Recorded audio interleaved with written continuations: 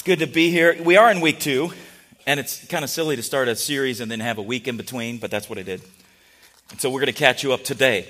I'm also excited about a couple other things. We started our growth track today. We haven't been doing growth track for a while.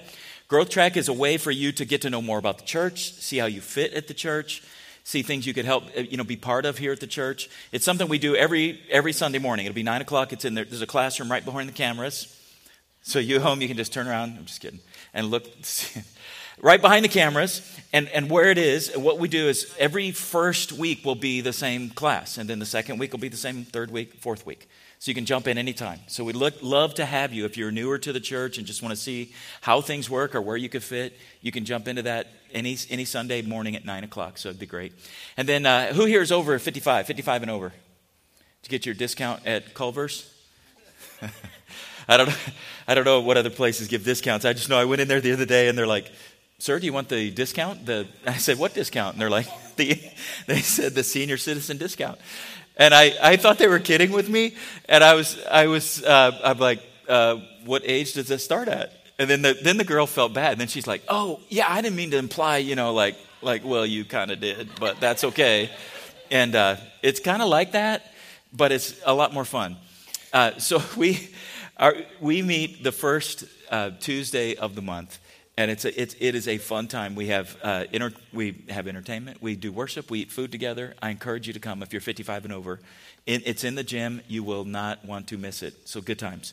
All right, so this series, I'm excited about this.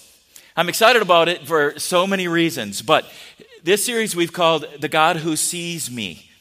So 2 weeks ago, I asked you to take a ride with me. Do you remember that? Anybody? Oh, goodness, that's the test of a teacher. Nobody remembers? All right, well, okay, we'll have to do it all over again. Kind of kidding. But I do want you to take a ride with me. Now, since we already did this, we'll do a faster ride. We'll keep the windows down. Is that good? Anybody ride to church today with the windows down? I did. It was glorious. It was like 65 outside. And then it might have dipped to 59. I don't know, but it was nice outside. I know some of you watching from California are like, "That's so cold." Well, yeah, but after you've been in the 90s, high 90s with 90% humidity for a while, that's just a great break. I love it. But I want to take you on a ride because, as I say all the time, never read just a Bible verse. You need to understand how what we're talking about today came about and why it matters. So as we're talking about this, I'm just going to try to introduce you to things. And what I was explaining before, it's like, I want you to experience what I've experienced with this. I want you to have the same epiphany, the same experience where you say, "Yes, I get that. Now I understand what you're talking about." And I don't know about you, but I've noticed that there's things in life where you just can't understand if you weren't there. Do you know what I'm talking about? You've gone on some trip or you've been somewhere and you tell somebody about it, and you can tell in their eyes they're not getting it. And then usually you say, "Well, you had to be there." And some things just don't add up to the hype, There's times where you go somewhere and you just think, "Oh, it's not going to be as good." And I mean, I almost hate when somebody tells me this movie's fantastic, because then I go and it's never quite what I thought it would be. This thing about you understanding, it's almost like, in a way, it's the difference between pity and compassion. Pity's where you feel sorry for somebody, but compassion's where you care about the circumstance they're in. I want this to be that, where you're with me, that you're walking this road with me. It's kind of the difference between sympathy and empathy. You know the difference, right?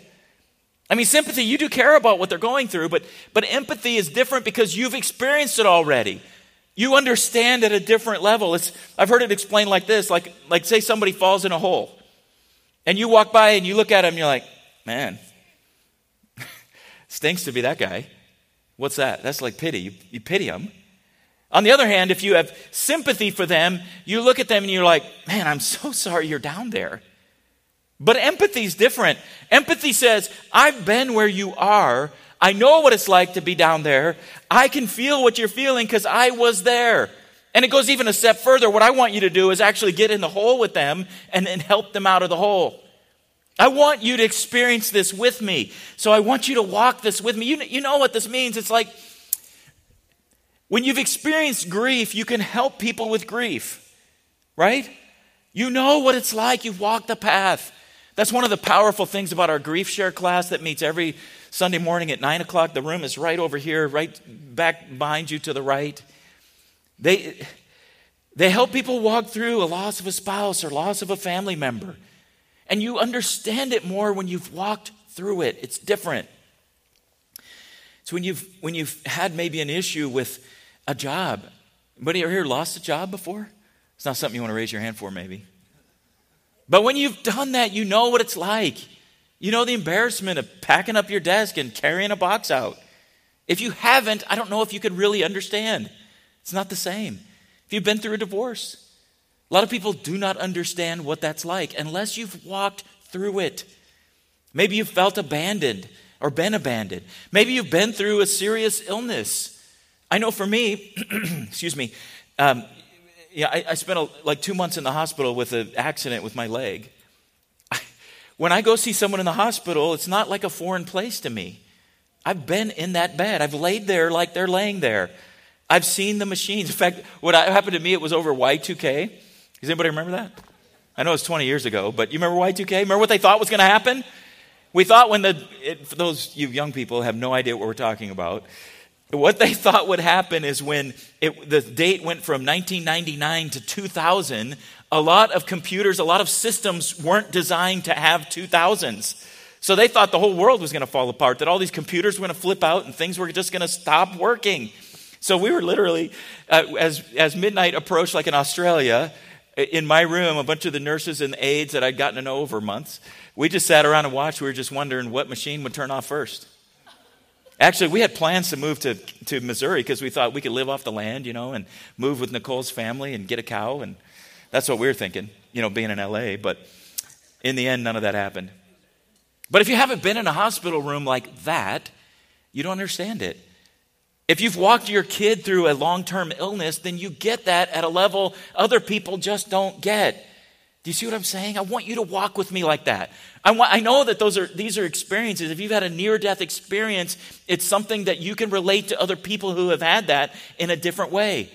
It's like soldiers who relate to one another because they know what combat's like. And if you've never been in it, you don't know. And cops, they understand each other. And EMT and nurses and doctors, they work that way. The shared experiences, they become more real, more intense. That's why girls want to go hang with the girls, because they get each other. Thank God someone gets them, right? I'm just kidding. I'm just joking. When I was a youth pastor, it was so good to have female volunteers, because there were times like a high school girl come up and she's like telling me all this stuff and and I'm just like, okay, but why? Why is that a problem? I mean, in my mind, I didn't say it out loud, but I'm like, yeah, I get all that, but why? Oh. And then thankfully a female volunteer come up like, yeah, come here, hon, let me talk to you. That's awesome, right? If you understand, you know. So get in the car with me. Let's drive fast. Are you ready? Okay. Take the top down, whatever works for you. Wind blowing your hair. You know God loves you, right? Do you really know? Have you had an experience with him where you knew he loved you? He intervened for you. He called you out. He provided for you in a way that you know. And if you've had that experience, then you know. And if you haven't, I hope you do. I don't want you to be in a situation where you need him, but there's something different than when you know. When you know that he is speaking to you, and you know that he is redeeming you, and you know that he's working on your behalf. And the longer you walk with him, the more of those experiences you have, so the more you learn to trust him because he saved you again, or he helped you again. The story of the Bible, it's like this. What you've learned to walk through in the light, you can then walk through in the dark. If you've never had that experience and you're in the dark, you don't know you can trust him. But if you've experienced it in the light, it's easier to walk through in the dark. And it's good for someone to say, come alongside and say, brother, I've been there. He's going to walk you through this. And you can look to someone and trust them, but it's different if you've already walked through it, then you know. Do you know he loves you? I mean, loves you. Like created you specially. Like perfect. Like when you were conceived, that moment, a unique human creation of God happened. You're a person like no other person. Do you realize the intrinsic value that you have? That he puts his identity in each and every one of us. And because of that, your life matters. You matter. The story of the whole Bible is like this. God created us for relationship. He wanted to know you. He didn't have to know you. He didn't need to know you. He wanted to know you. He wanted to. You know the difference, right? You talk to somebody and they're kind of talking past you and they're looking to see if there's somebody else coming that's more interesting. Some of you are like, no, that's never happened to me. Well, it's happened to me, all right? And I can tell I don't matter to them. I can tell. On the other hand, when someone's talking to me and they actually want to know me, they're asking about me and my experiences and my thoughts and my opinions. You know what that feels like, right? They tell you when you're meeting people to try to use their name like 7 times. That'll help you memorize it. And this is kind of funny too. People like to hear their name. Did you know God knows your name? He knows your name. Your parents may have given you your name. We were talking about that in our growth track class this morning, how you got your names and some cool stories about that. But God knows your name. He knows you. He wants a relationship with you, but he's not going to force it. He wants you to choose it.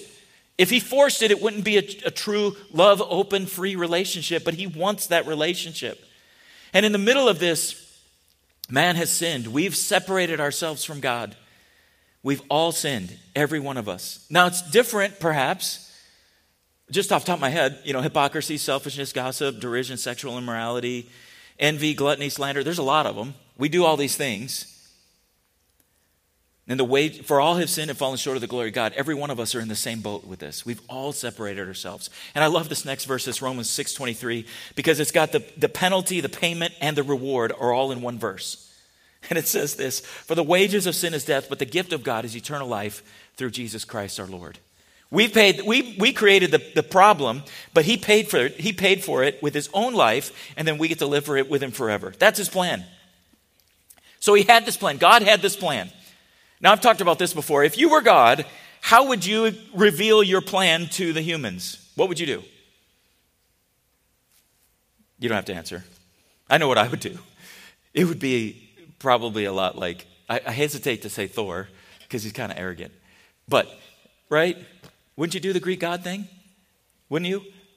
I mean, seriously. Wouldn't you just float down in this perfect, massive body and have all these powers and zap people who didn't believe? Right? Or irritated you? Am I right? That's not our God. That's humans. That's why we create these fictional things that we live vicariously through, because that's what we would do. What he does is he comes as a gentle human to relate to humans, to walk our life. He comes as a helpless baby. Hebrews says it like this: long ago, but God has always told us about it, but he didn't start with Jesus. Long ago, God spoke many times in many ways to our ancestors, the prophets. Now in these final days, he's spoken to us through his Son. God promised everything to the Son as an inheritance, and through the Son, he created the universe. The Son radiates God's own glory and expresses the very character of God. He sustains everything by the mighty power of his command. When he had cleansed us from our sins, he sat down at the place of honor at the right hand of the majestic God in heaven. He needed to get Jesus here, and he did that through a race of people, starting with one person, one man, Abraham, and his wife Sarah.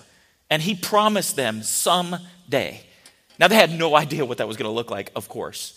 But he promised them, you are going to have a child, and through that child, I'm going to bless all nations. That's what he said. That was his plan. So in Genesis 3:15, this plan was, God was doing this plan all the time. He started even with with Adam. So even in Genesis, he says, I will cause hostility between you and the woman, between your offspring and her offspring. He will strike your head, and you will strike his heel. He's talking about the serpent and all that. He had a plan. So then he talks to Abram in Genesis 15. The Lord said to him, your servant will not be your heir, for you will have a son, your own, who will be your heir. Then the Lord took Abram outside and said to him, look up in the sky and count the stars if you can. And this is how many descendants you will have. And then Abraham believed the Lord, and the Lord counted him as righteous because of his faith. Now, we talked 2 weeks ago. It's hard to wait on God, isn't it? It's hard to wait. God's promised you things, but it's hard to wait. You're praying for things that you know God would do. Maybe it has something to do with a situation in your life. Maybe it has something to do with one of your kids. Maybe it has something to do with a relationship. Something very important to you, and you've been praying, but it's not happening.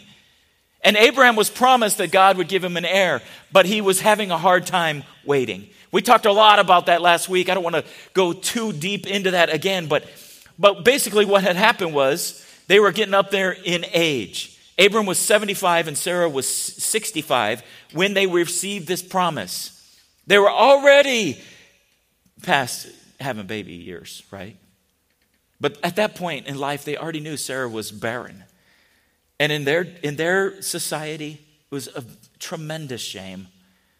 She probably felt like less of a woman. She probably felt like she wasn't qualified. She probably had all these doubts, which I think some of us can feel when things aren't working out, or maybe God's not blessing the way we think he should, or doing what he thinks he should, and you start to question, God, is something wrong with me? What's wrong with me? I don't know if you can imagine her situation, because Abram had acquired a lot of wealth. They'd acquired servants, and they had acquired, and some of them were paid, some of them were part of the family, but a huge group of people. At one point, for instance, when Lot gets captured, the scripture says that he rounded up 300 trained fighters who were born in his household. He had a huge group of people, and yet the woman at the top of all that couldn't have a baby. So she watched woman after woman after woman have children. I wonder if she held them sometimes. Do you think? I think so. I think they would bring their kids to her and just say, can you bless my child? Look at my baby. And they probably had no idea how it was tearing her up inside because she didn't have a baby. Long time. And again, not to be a spoiler or anything, but it was 25 years later when Isaac was finally born. 25 years later. So in the middle of all this, she's getting frustrated. I don't know about you, but there's times where I get frustrated. I don't know what you do. I think what you do is probably similar to what she did. She probably got tired of asking God. She probably got angry with God. She probably got angry with everybody around her. She probably said, I don't want to see another baby. Don't you let one more person bring a baby to me. And I think she'd be somewhat justified. She was frustrated. She probably got jealous. She probably withdrew. She probably got angry. And then what she did was a very accepted practice in their culture. She brought one of her servants to Abram and she said, take her and have a baby. And it will be our baby. We'll raise the baby. Did God forget about Sarah? No, he didn't. But sometimes it feels like he forgot. So the way this story goes, I want to read this scripture and we're going to pivot a little bit. But when Hagar knew she was pregnant, she began to treat her mistress Sarah with contempt. Then Sarah turned to Abram and said, this is all your fault. Why are you laughing? I'm glad it was a woman who laughed right there. Okay. This is all your fault. I put my servant into your arms, but now that she's pregnant, she treats me with contempt. The Lord will show who's wrong, you or me. Not only does she misrepresent what really happened, then she says, God's going to get you for this. I want us to think about a couple things here. The New Testament in Galatians, Paul uses this story as an example of how the Galatians at that point, they were starting to try to work their way to God. They'd already been given the freedom, and we know that you don't have to work your way to God. But they were starting to do that again because some people had convinced them that, no, you need to follow these rules, and you need to dress like this, and you need to be circumcised. And they went through all these things. So what Paul says is, he says, no, you working your way to God is like what Abraham and Sarah did with Hagar. That offspring was not the plan. That's not God's plan. That was the fruit of human effort. I think there's something we can learn there. Because there's times where I want to do it and figure it out on my own. And I feel like what happens a lot of times is my way is not his way. And when I force it, it doesn't go the way God planned. Now, God is amazing, and he does, like the worship songs we sang, he can take my foolishness and turn it into good. He does that. But here's the bottom line there. Why do we do that? Here's why. We start to wonder, God, are you good? God, do you know who I am? God, are you aware of my situation? Do you care? And in the middle of that, we start to think, maybe he doesn't, and I'm going to take things into my own hands and do it my way. Now let's think about this for a minute. What about Hagar? To be honest with you, 35 years of ministry, I've never one time considered preaching about Hagar. Not one time. I don't like this story. I don't like how it ends. I don't like how it goes. It bothers me. I don't like how she was treated. I don't like any of this. So what about Hagar? Who cared about Hagar? Do you realize what's happening here? Was it her choice? No. Now, granted, she did treat her Sarah with contempt. I get that. She's not really even the focus of the promise. She's not even really the star of the story. She's not. In this story, and really probably in the world, she was kind of like a nobody, right? Maybe like you, maybe like me. Do you think she felt that way? Do you think she felt like maybe God was God of Abraham and Isaac, but not her, because of the way she was being treated? I don't know. I wonder about that part. She was mistreated. What happened to her was unfair. She deserved better. Or maybe you're thinking she deserved what she got. There is that verse in Proverbs 19:3, people ruin their lives by their own foolishness and then they're angry at God. That happens. None of us, right? We never blame God for the mess that we get ourselves into. This story, this part of the story, it bothers my sense of equality and justice. It bothers my sense of fairness. And it's easy to take verses and stories like this out of context, and then you shake a finger at God and say, God, you're not fair. And you're also not fair in my life. And you're not fair in this situation. And you're not fair over here. And in doing that, what we do is we set ourselves as a judge over God. It's easy to do that.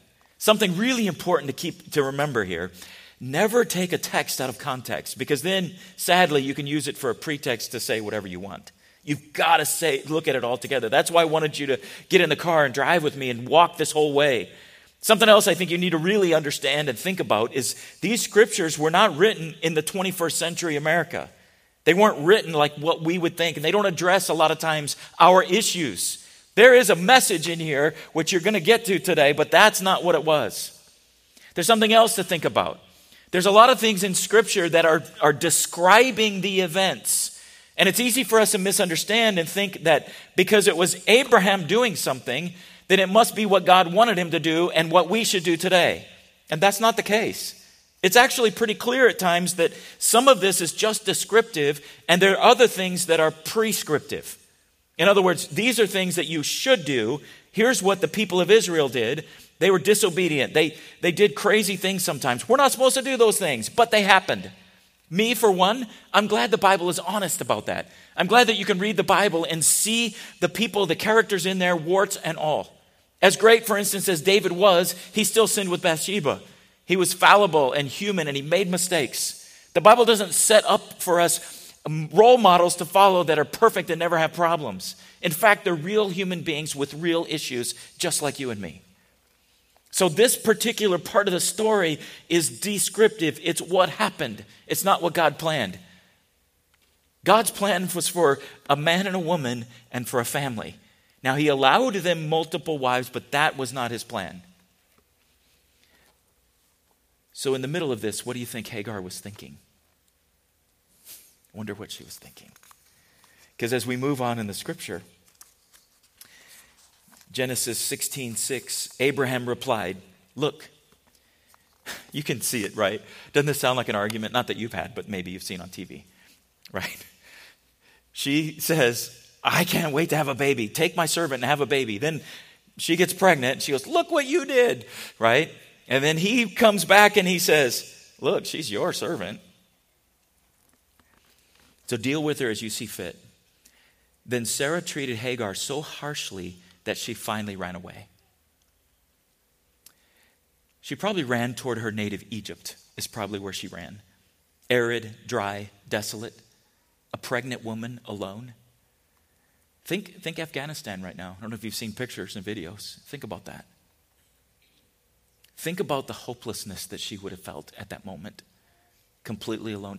Up until this point, she would have been really in the center of a household that would have been a huge, massive group of people. Completely protected, provided for her every need. Now, she was a servant, but she was at the top of all that whole group. And now she's where? By herself. Abandoned, hopeless, mistreated, unfair, alone. Where was God? I'm sure she wondered. I'm sure she was praying and she probably thought, God, why aren't you answering my prayer? Where are you for me and my baby? You probably had these feelings. You probably felt like this, that maybe God didn't hear you. He's hearing other people and things are working out for them. And then now I'm on the outs and everything's horrible for me. Maybe you've wondered like that, like when your child was sick, or maybe when there was trouble in your marriage, or when someone died, or you're in a new school and things are crazy and you don't have the friends you thought you would have. And maybe when your kids rebel or the world is spinning out of control, you start to doubt him. I wonder what was going through her mind. I wonder what she thought. Did you think at some point she said, but I know Abraham talks about you like you're a God of provision and I've seen you bless him. What about me? What about me? Do you wonder, does he know where you are? Does he know? And how long do you have to pray? And why doesn't he answer quicker? And maybe you've been mistreated by the church, people in the church, this church, another church. And I'm glad you're here today. Maybe you're watching online and it's because you don't feel comfortable going inside. I had a conversation with a good friend of mine. She mentioned she hadn't been back to church since before COVID, and part of it was people in the church had hurt her. And she just was saying it's so sad that the people who should be treating me the best have treated me the worst. I want you to understand this is not God's plan. Let's read the rest of this verse, this story. The angel of the Lord found Hagar beside a spring of water in the wilderness, along the road to Shur. The angel said to her, Hagar, Sarai's servant, where have you come from? And where are you going? I want to stop there for a second. I feel like for some of us today, God is saying that to you today. Where have you come from and where are you going? Because you kind of run away. You kind of thought God wasn't for you, or he wasn't helping you, or he wasn't doing what you needed him to do. So you've kind of said, I don't get it, but I'm turning away. She replies, I'm running away from my mistress, Sarah. Then the angel of the Lord says to her, return to your mistress and submit to her authority. Then he added, I will give you more descendants than you can count. It's really interesting right here. There's a lot of theologians wonder, this angel's called the angel of the Lord, but when he starts to say that he's going to do certain things, a lot of theologians wonder if this might be a pre-incarnate appearance of Jesus himself. They call those theophanies. There's a few places in Scripture where the person is called the angel of the Lord and then doesn't talk like just a messenger. Talks like it has the authority of God himself. I will give you more descendants than you can count. Nick, if you could join me on stage here. The angel said also, you are now pregnant and will give birth to a son. You're to name him Ishmael, which means God hears.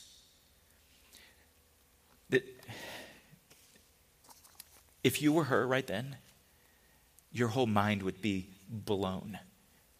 It's hard for us to see it, but you see that word Ishmael?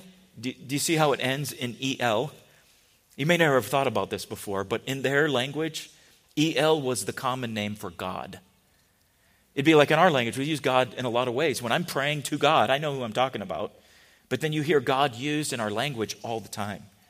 That wasn't God's proper name, like it wouldn't be his proper name like Jehovah or Yahweh, but that was a term, and what they would do often is make compound words. Anytime you see E-L, like Daniel, that's E-L is talking about God. It's a compound name. Ishmael, the parentheses, the parenthetical statement in the word says, which means God hears. I guarantee you, he's telling her the name of her child, and he's telling her that the name means God hears. She'd been wondering the whole time, God, where are you? Do you hear me? Do you know who I am? She's telling him, not only do I know who you are, you're going to name your son so you will never, ever forget that God hears. In fact, every time you call his name, you're probably going to think about that when you're sitting beside that spring and the angel appeared to you and said, God hears. Can you imagine that? Every single time you called your child's name, you were saying, God hears. He didn't stop there.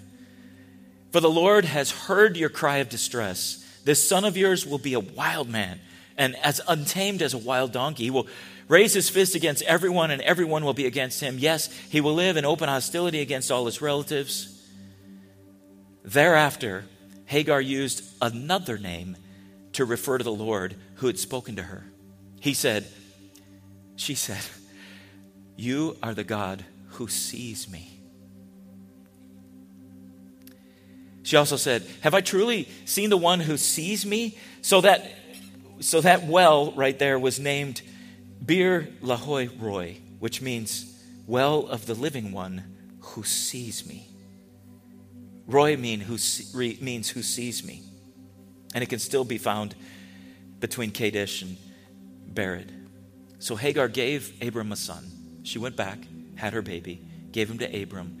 Abram raised him as his son. He was responsible for that baby. And Abram was 68 years old when Ishmael was born. The God who sees me. He sees me. He sees you. He hears you. He sees you in the situation that you're in. He sees you in all of the efforts that you've been putting toward changing these situations. The efforts you've been putting into changing. The efforts you've been putting into following him. He sees you in all of those things. He also sees your part in the problem. Hagar wasn't innocent in this. That's not the point. Because all of us know we're not innocent in it either. No matter what situation you're in, you know you're not innocent either. But he sees that as well. And he still loves you. He sees your tears. He sees your pain. He sees your questions. He sees your frustrations. He sees the failures. He sees you. The God who sees me. The Jews they did this a lot. They would make compound names, which I know you've heard these, like El Shaddai and Jehovah Jireh, and these kind of compound names for God that are descriptive of who he is. This is one of the first. El Roy. He sees me. He sees you. He promises her son was going to be a great nation. Returns to Abraham. He sees her. He sees you. You know who that God is? That's the same God that Jesus said had the hairs on your head numbered. That's the same God who said he knows when a sparrow falls, so wouldn't he know when you're struggling?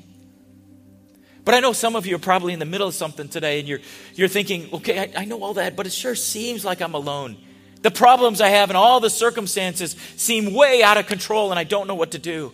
Maybe you're watching online and you're just thinking, okay, it's fine and dandy that he sees me, but I don't know, does he know? He knows.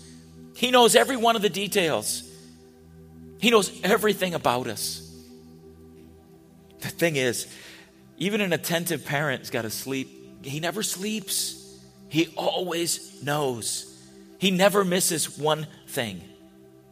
I want you to shut your eyes for a second. Everybody in the room, even if you're watching at home, just shut your eyes for a second. To give you a sense of privacy in the middle of a group of people. I want you to hear this. He sees you. You're never alone. You're never forgotten. He will provide for you. He will take you through whatever it is. He will make a way. Sometimes he changes your circumstances. Sometimes he changes you. But he will make a way. He will change your attitude. Just the song, like the worship song we sang. He will take whatever's bad thing and turn it into his glory. That's what he does. He's working on your behalf. You may not see it, but he's working. You may not know what he's doing, but he's working. I want everybody to do this with me. I want you to say this with me. Just quiet, maybe even in your own mind, even just a whisper. He sees me. Can you say that with me? He sees me. I want you to own that today. I want you to experience the way I have over these last few weeks. He sees me. Say it again with me. He sees me. Do you believe it? Let's say it again. He sees me. Think about whatever situation you're praying for. Let's say it. He sees me. He sees me. He sees me. I want you to say it until you believe it. If you walk out of here today and you're still not sure, I want you to keep saying it. He sees me. He sees me. He sees me.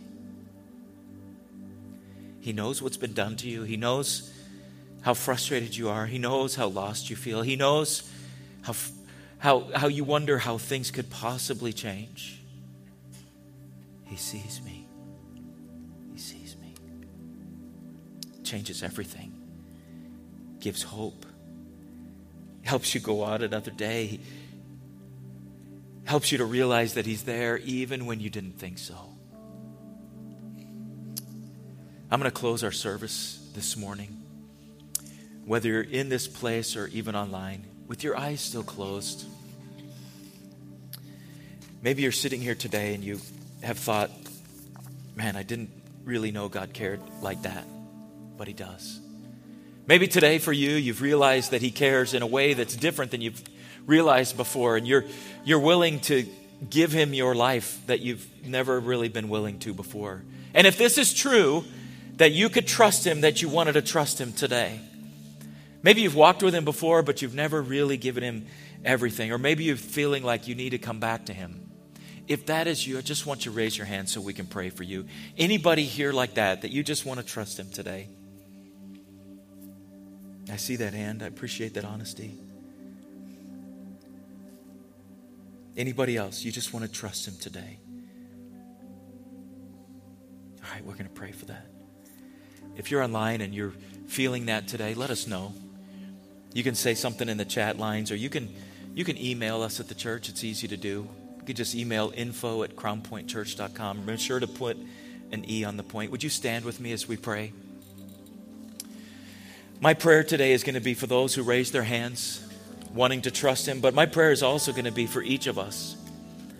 That as you walk out of this place, not only will you be confident that He sees you, but then you will be ready to share that with everybody who needs to know that. It might involve you telling them a story of how He's seen you. It might involve you just reassuring them, because some people need to be reassured before they believe that for themselves. But let me pray with you this morning. God, I'm standing here just overwhelmed by the idea that You see us. You see me. You see me. And I'm grateful for that. I'm grateful for a God who is mightier than we can even conceive, and yet has me on your mind. God, You know who we are. You know what we walk through. I pray for these in this room, those who raised their hand that said they are willing to trust You today. God, we trust You that You have forgiven us of sin. I trust You, we trust You, that You want us to be part of Your world and You part of ours. We trust You with that. God, I lift up these who are walking through situations that seem impossible, but we trust You with those. God, for those who are in need of physical healing or emotional, or those who have memories that they just can't seem to get behind, that You know and that You are healing those. I pray for those who are struggling in a relationship, and God, we just ask that You would continue to work on those. We trust You for that. And God, we walk out of here excited about the truth that You see us. We pray these things in Jesus' name. Amen. God bless you today. Have a great day. Share this with everyone you can think of.